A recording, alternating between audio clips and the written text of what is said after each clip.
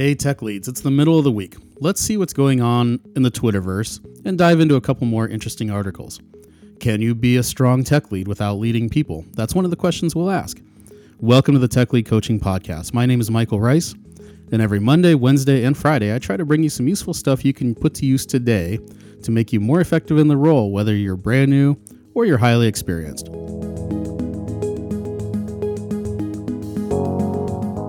Tech Leads, it's Wednesday, December 4th, 2019. This is episode number 75. 3/4 of a century old.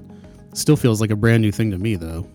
Remember, this week I'm focusing most of my free time on prepping for our second live training session coming up on Saturday, December 7th, in just a few days at 10 a.m. California time, and also doing a few more book revisions. So this week I'm focused on not generating any new content or ideas. Instead, I'm sharing some of other folks' content with you, which is actually more work than I thought, but I'm learning a lot, and I hope you will too. By the way, join me this weekend. Register online for free at techleadcoaching.com/training. The link will be in the show notes.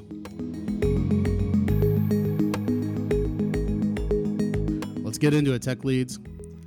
First, let's turn to the honorable world of Twitter. Today, I'm going to relay some of the things I noticed on the Tech Lead Twitterverse, some of my favorite posts and shares, including a little LinkedIn. So let's start with LinkedIn. Seth Tringle, I don't know how to say it, at Goldman Sachs said a few days ago on LinkedIn, he said, quote, "I often get asked what it's like to transition from a single contributor to tech lead or manager. The answer for me was always simple. You evaluate yourself not based on what you directly achieve, but what your team, your reports, and your peers each achieve. You need a large degree of humility and an understanding of scale, even for those so-called 10x developers out there. You can't possibly scale and achieve as much operating alone as you can with a team. Making sure that your team has what it needs in terms of support, training, and opportunities for growth becomes equal, if not important, than your own direct needs." Like that. That was a pretty good quote. Jana Dogan, not sure if I'm saying this, on Twitter, said, "When I was studying software engineering practices, they explained to us, a ton of practices, but missed the most crucial thing, how power dynamics work in large projects. Today, I can almost claim you don't understand software engineering if you don't know how power dynamics work." I thought that was pretty astute.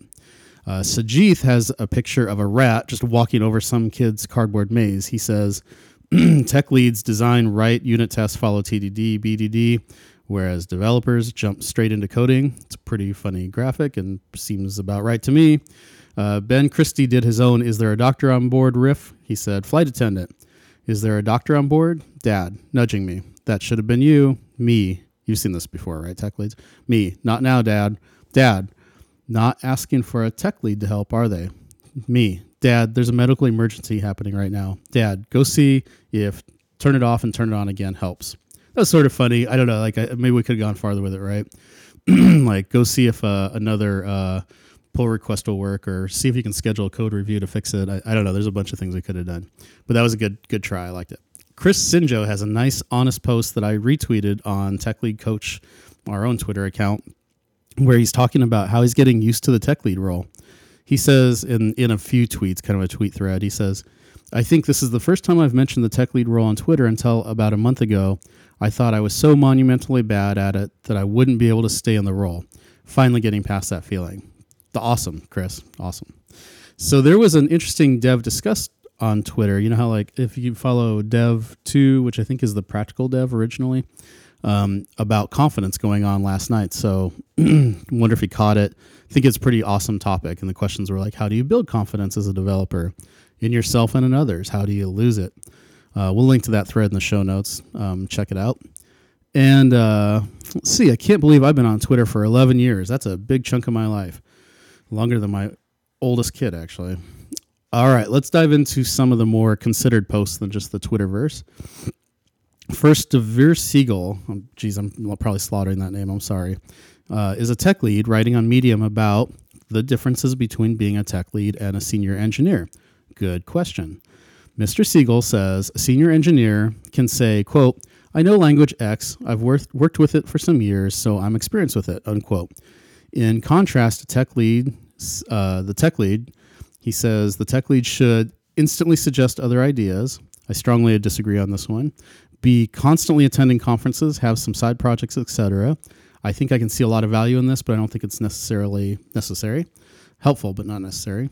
Be up to date with software engineering trends. No disagreement from me on this one. This doesn't mean you should know everything, just be current. It's a key way of adding value as a lead. The tech lead should, as opposed to a senior engineer, should be developing an open source repo for learning a language. By this, I think he means kind of being out there in the community, learning new stuff, playing with new technologies, which I can't disagree with. But I think how you do that is pretty much up to you. And if you are a tech lead, you are, quote, following the steps to becoming a world-class expert.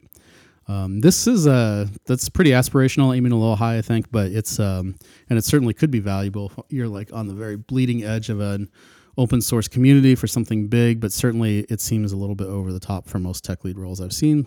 Definitely would be awesome, but not necessary in my mind. He does reach an important point that I can't disagree with, however. He says the tech lead should have a wide-ranging influence and impact with customers, other teams, and other leadership in the organization. Definitely agree with that one. Then he has an awesome sentence that I have to quote directly. The tech lead's, quote, everyday work is to help others improve their skill sets by guidance and mainly listening, a vital skill of being a leader. Awesome. Listening, tech leads, vital for being a leader. Love it. Love it.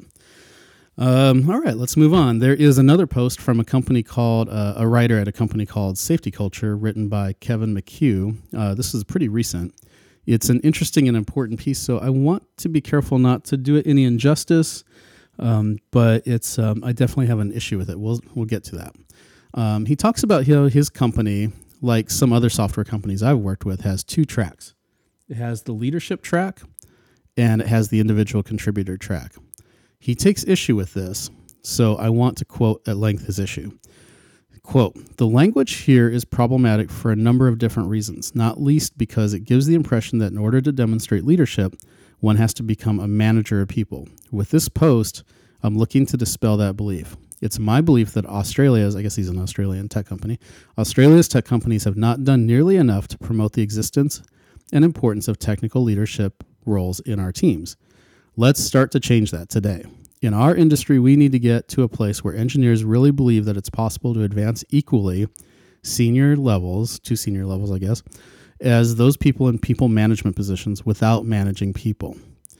So I definitely have a strong want to believe in that, but let's see how he does it. And I think that his instinct is right, but I don't agree with his approach. So see what you guys think. He says McHugh. What he does is he basically divides people and technical leadership in the following way. People leaders to him implies three things: taking care of people and their needs, thinking about the individual's current and future contribution to the company, and enforcing or upholding high standards, applying compensation and promotions in the right way. The technical leader, by contrast, does the following three things: caring about the quality of the code base, focusing on the future and future-proofing the evolving product, and also enforcing high standards through principles and frameworks. Interestingly, he says his company is starting to follow this principle by dividing people, managers, and technical leads. He says, we've started to change that as we don't believe that a person running a team of any decent size is capable of focusing on both people and technology and doing both well. I strongly disagree with that. I've spent a big part of my career in professional services organizations where we do something that McKinsey calls a helix organization, where we basically embrace both roles. So in one moment, you might be a people manager, and in another, you might be managing technology or things. And yeah, you got to be good at both. It's called growth, right? At least in my mind. I think most non-technology worlds, if we get out of the software context for a minute, leaders and managers tend to do both. They both manage people or lead people and things like technology.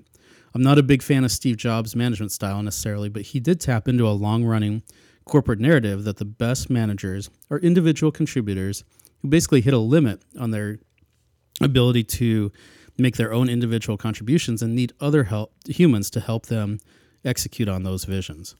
Also, I've worked a lot in non-software jobs in my life, and in every case, the manager led both the things and the people. I mean, I've worked in car washes, washed dishes, been a waiter lots of times, shipping and distribution, even worked in call centers. And in all cases, the managers and leaders managed and led both the people and the technologies of those businesses. Whatever the things were that business, they had to have the people be effective with those things. So I don't think you can cleanly, this is my point, I don't think you can cleanly or effectively truly separate them. And centuries of human organization and businesses have proven that, at least in my mind, if you find the right people and the two skills can coexist nicely. So that's why we try to develop leadership.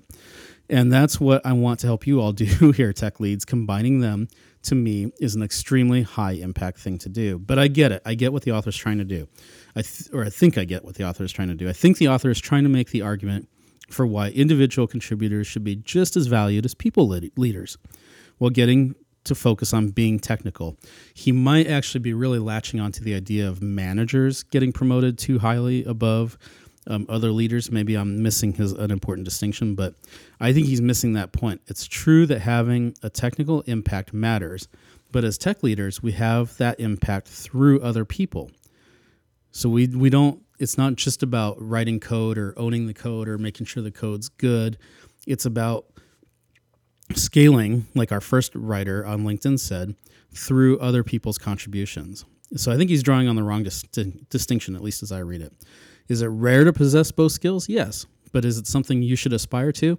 Absolutely. I think it's the pinnacle of growth in our business. We can still be very technical and be very powerful tech leads and be able to lead people. But to have the impact that matters, we need to have both of those things together. Both leading humans, giving them a technical vision, and then empowering them to execute on it. So that's what I want to do here for you, tech leads. Let's bring them both together. Let's not try to separate them.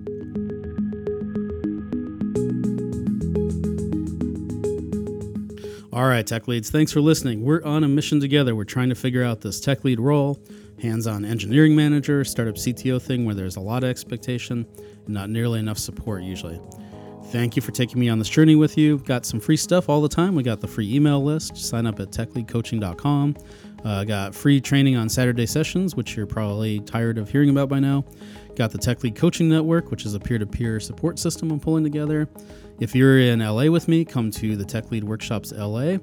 And finally, you can download my free ebook that I'm trying to revise this week, How to Be a Tech Lead on LeanPub. No matter what, though, I want to hear from you. Drop me an email to me@michaelrice.com or hit me up on Twitter @michaelrice. Go on and make the most of this opportunity, tech leads. We're halfway to Friday. It's a big step in your career. You're doing great, I bet, and I'm honored to be on this journey with you. Have a great rest of the week, tech leads.